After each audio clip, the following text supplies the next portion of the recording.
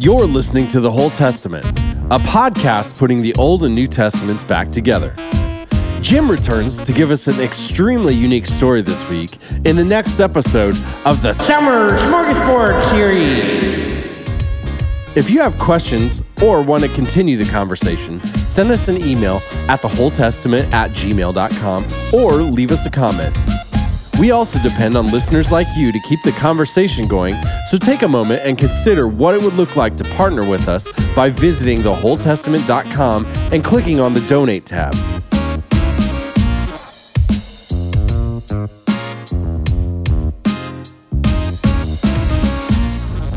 Okay, welcome to this summer smorgasbord. Pretty excited about today. What we're going to do. It's a little bit different. So one of the things we talked about with the summer smorgasbord is not only breaking up a little bit the cycle of appetizer, entree, and dessert, but also sort of the content format. And today, I'm going to read a story for us all. So I hope you enjoy this. This is a story we wrote many years ago, and look forward to sharing it with you.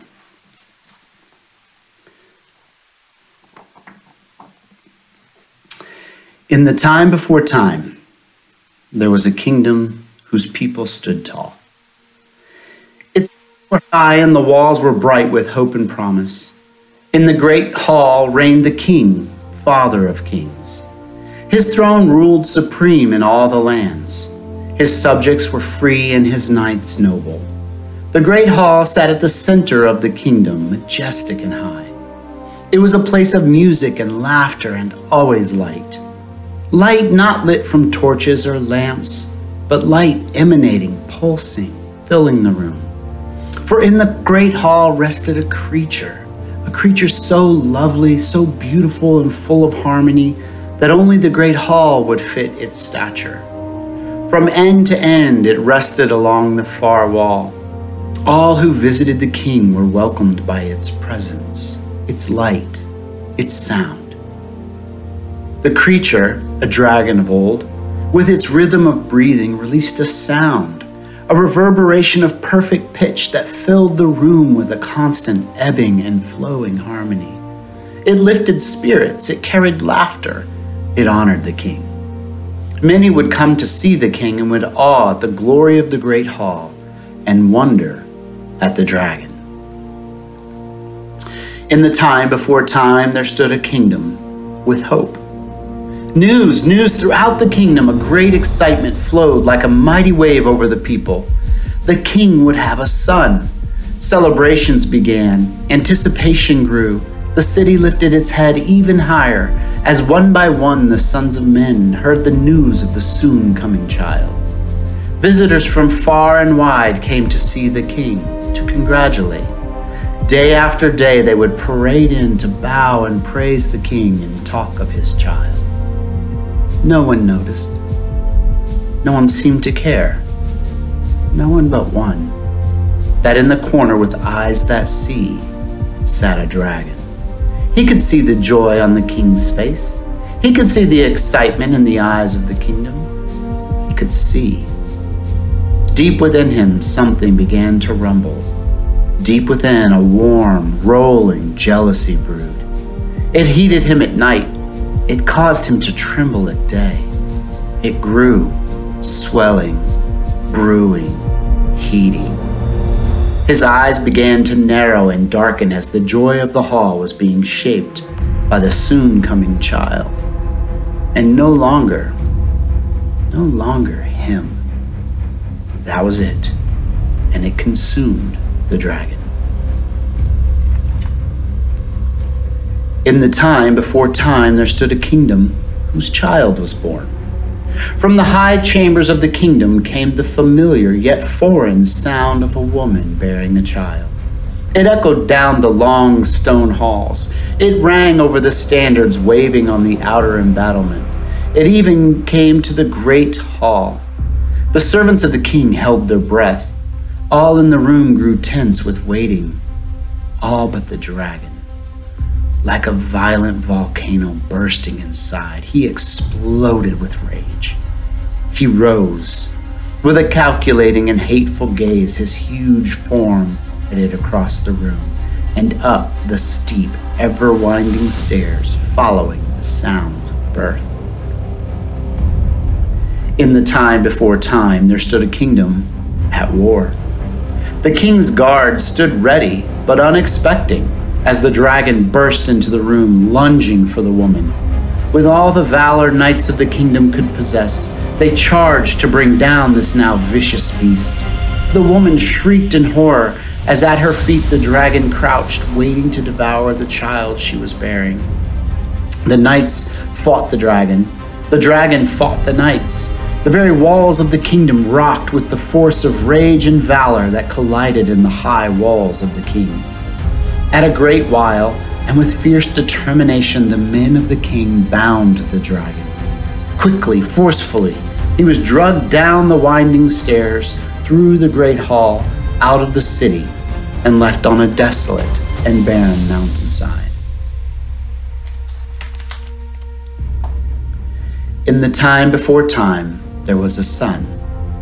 The entire kingdom rejoiced. All the land rejoiced. A son has been born to the king. The great hall was once again filled with laughter. The walls of the city shone bright in the sun. The streets hummed with the joy of the people. In the time before time, there was darkness. The dragon did not forget. Neither did the rage in his belly cool. Deep within the mountain he hid, in darkness, in silence, angry, hateful, alone. Slowly the light from his scales began to dim. Sharply the harmony of his breath was replaced with a deep guttural screech as he struggled to breathe under the weight of his own rage. With all that he was, the dragon focused his narrowed eyes on the kingdom of the king and the sons of men. This would not be the last of his battles, and in the dark he plotted, planned, and seethed with disgust. In the time before time, there was a prisoner. It was night. A man traveled the dusty road back to the great gate of the city. He was weary, for his trip had been long and the road hard. With the clip-clop of his mule he dozed. Cold, hard, fast, he awoke to the screeching hiss of the dragon and felt his claws around his flesh as they flew higher and faster away from the castle walls. With brute force, the dragon went as deep as he had ever been into the blackness of the cave. This way, then that, he wound deeper and deeper into the dark. And there in the base of the mountain, he dropped his prey and wound his way back out. In the time before time, there were whispers. Days, weeks, months, years. The man could tell neither night nor day. Time stopped. Light was non-existent. Alone in the dark he sat. He cried until tears were no more. Fumble as he might, he would never find his way out of the dark. He gave up. Then one night he heard a whisper. It was distant, it was low. His hopes rose. Maybe he would be rescued. The whisper drew closer, and then in the dark, he heard it. You're no good. Nobody cares about you. No one will ever save you. Then it was silent again. Hope was crushed. Again and again in the blackness, the dragon would come and whisper, You're no good. Nobody cares about you. No one will ever save you. Over and over again, he would visit the man and hiss, You're no good. Nobody cares about you. No one will ever save you. For the man, there was nothing. No light, no escape, no hope.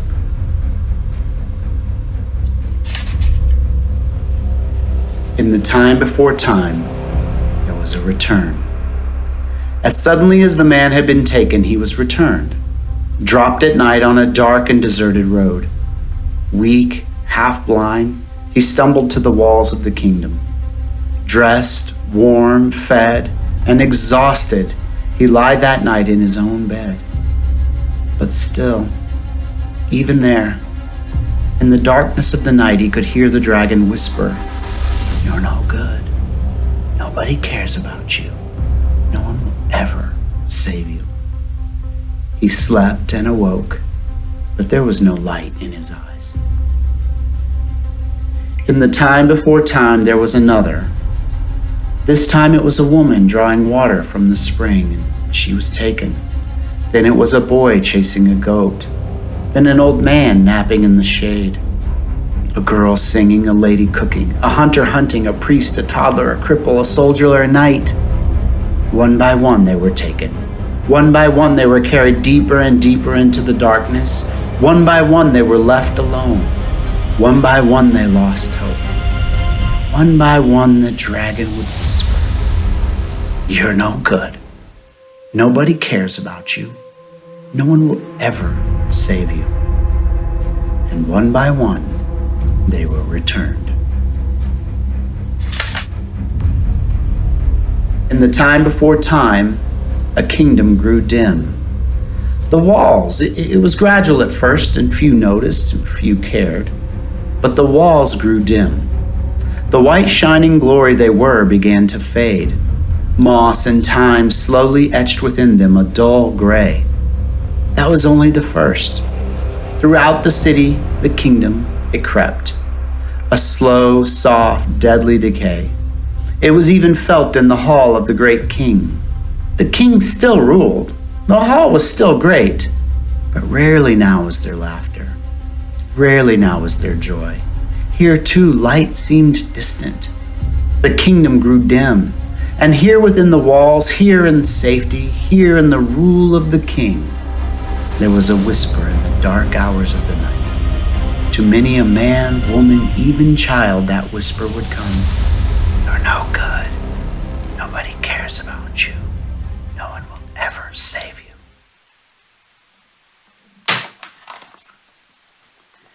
In the time before time, there was still a sun. The sun noticed. The king noticed. This would be no more. Out of the hall, down the streets, beyond the walls, rode the son of the king. Most did not even pick up their gaze as he passed. Many shook their head and walked away, but the sun kept riding. Through villages and valleys, crossing rivers and streams, up to the very foot of the mountain where lived the dragon. With no thought of himself and all thought of the kingdom, he climbed. Over many difficulties he climbed. To the very mouth of the lair he climbed. The clouds were dark. The sky held no light. There, dark, cold, alone, the son of the great king called into the blackness of the cave and summoned the fearsome dragon. "This day," said he, "you shall be no more." From the depths of the cave, a voice reached the dragon's ear. Could it be? Could it really be? All that had consumed the dragon rose hot to the surface. His time had come. Now would be his hour. Now he would once and forever crush the son of the king. Now he would reign. Now he would destroy the king, destroy the kingdom, and consume all the sons of man. His time had come. The mountain shook with his might.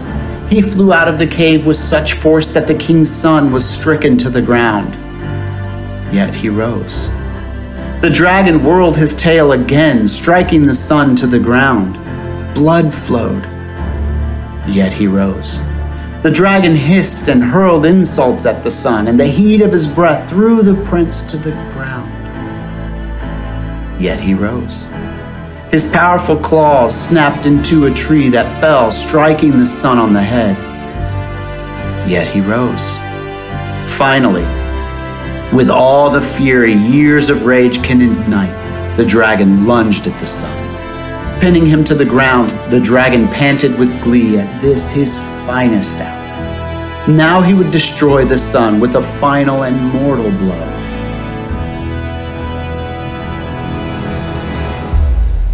As the sun lay motionless, there in the belly of the beast, There, a small, unsuspecting hole in the dragon's armor. There, the sun thrust his shiny blade deep into the bowels of the great beast, that dragon of old, and down he fell. Yet the sun rose. In the time before time, there stood a kingdom, free. The sun, fresh from the destruction of the tormentor the dragon, rode past the gates of the kingdom. Its walls once again beamed bright in the light of a risen sun. Through the streets to the great hall of the king he rode. There he sat down at the king's side. There was laughter and joy and music in the great hall. The dragon was slain and the son of the king alive. Yet, in the dark, when all rest quietly upon their bed, there remained a whisper. You're no good. Nobody cares about you. No one will ever save you.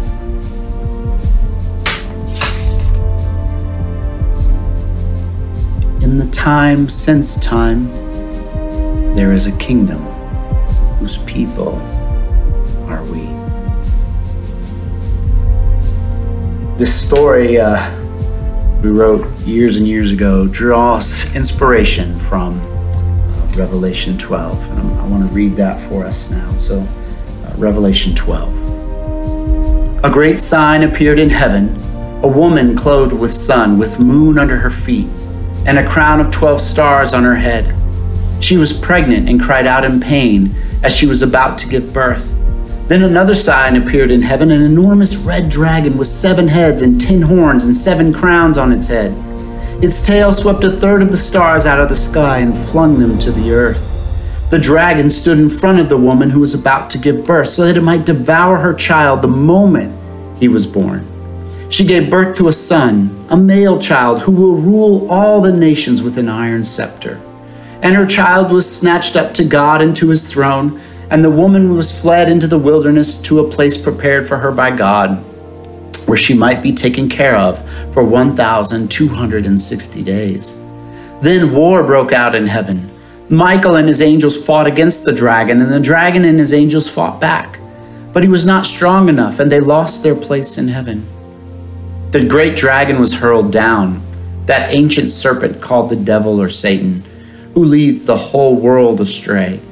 He was hurled to the earth and his angels with him. Then I heard a loud voice in heaven say, "Now have come the salvation and the power and the kingdom of our God and the authority of his Messiah. For the accuser of our brothers and sisters, who accuses them before our God day and night, has been hurled down. They triumphed over him by the blood of the Lamb and by the word of their testimony. They did not love their lives so much as to shrink from death. Therefore rejoice, you heavens, and you who dwell in them. But woe to the earth and the sea, because the devil has gone down to you. He is filled with fury because he knows that his time is short." Verse 13, when the dragon saw that he had been hurled to the earth, he pursued the woman who had given birth to the male child.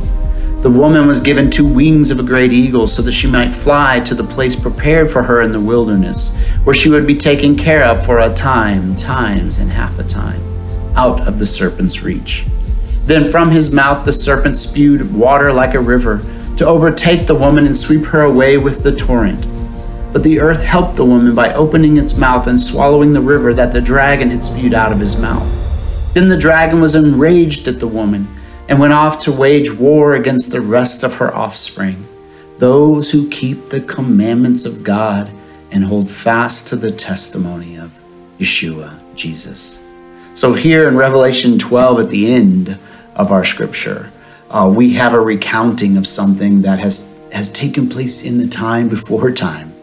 When Satan is in the garden at the very beginning of our scripture with Adam and Eve, Adam and Chava, and he tempts them away from God. This is part of his waging war. The scripture tells us here that there's been a mighty battle in heaven, that the dragon, the serpent of old, has come down to earth to wage war against the children of men, against you, against me. And part of that war Part of that waging war is if he can destroy us from the inside out, then he can get to God. This dragon, this serpent of old, today whispers, "You're no good. Nobody cares about you. No one will ever save you." In the light of this, I want to read Romans chapter 8, verse 31, something probably most are familiar with, a verse section of scripture we hear a lot, but I want us to hear it in light of this story, this Revelation 12 and the story in the time before time. What then shall we say in response to these things? If God is for us, who can be against us? He who did not spare his own son, but gave him up for us all, how will he not also, along with him, graciously give us all things? Who will bring any charge against those whom God has chosen? It is God who justifies. Who then is the one who condemns? No one. Yeshua Messiah, Christ Jesus, who died, more than that, who was raised to life, is at the right hand of God and is also interceding for us. Who shall separate us from the love of Christ? Shall trouble or hardship or persecution or famine or nakedness or danger or sword? As it is written, for your sake we face death all day long. We are considered as sheep to be slaughtered. No, in all these things, we are more than conquerors through him who loved us. For I am convinced that neither death nor life, neither angels nor demons, neither the present nor the future, nor any powers, neither height nor depth, nor anything else in all of creation will be able to separate us from the love of God that is in Christ Jesus our Lord. The truth is, the enemy is whispering to our souls in the darkness of the night when we lie still in our bed, when we're at our jobs or with our families or even with our congregation or our church. The enemy is trying to whisper to us, you're no good. Nobody cares about you. No one will ever save you. What we have to realize is it's a lie. The Savior did come. The Savior did challenge the serpent of old. The Savior of the world, the Son of the King, who sits at the right hand of God on high, drew his sword and slew the dragon of old. He and he alone rose from that battle and sits at the right hand of God, interceding for us. We need to know and understand, I need to know and understand that the Messiah sees me worthy enough to go rescue. When the enemy had dragged me into the deep, deep dark and whispered to my soul, the Son of the King rose. He defeated the enemy. He rose and he reigns. There is nothing that can separate us from that love. And through that, we are more than conquerors. Don't believe the lie. You are valuable. You have worth. You are cared for. The Messiah, God himself, cares about you. And you have been saved. Salvation is there. The hero came and rose victorious. We just have to believe it, accept it, and go back to the walls of the kingdom. Avinu Malkeinu, our Father and King, I just pray for us all today. The enemy is so persistent with his messages of failure, with his messages of loneliness, with his messages of brokenness, with his messages of destruction upon our lives. I just pray now that through this story that you will help us to open our eyes, help those whispers to be deafened. Help us to hear instead the words of the King that says, you are glorious, you are chosen, you are loved, you are mine. You are worth sending my son, the Prince, the one and only Son, to go battle that dragon, to rescue you from the dark, to bring you into a kingdom of light. Help us to hear those truths. Help us to embrace who we are in you. And for those who maybe are in the depths of the cave, who might hear this, help them to hear the call of the Savior. Help them to see the light and to climb up out of that darkness with him. B'Shem Yeshua HaMashiach, it's in the name of Jesus the Messiah, our Savior, he who rose, we pray. Amen.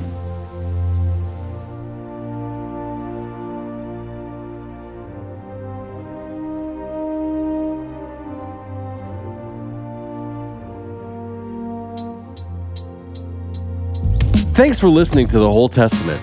We're on Apple Podcasts, Spotify, and YouTube, so share the show with your friends and family, and be sure to leave a rating and review. You can also find us on all the socials by searching at The Whole Testament. All of our episodes are available at our website, and you can listen to them by heading over to thewholetestament.com. The Whole Testament is supported by people like you. To help us continue the conversation, head to thewholetestament.com and click on the Donate tab. We'll see you next time.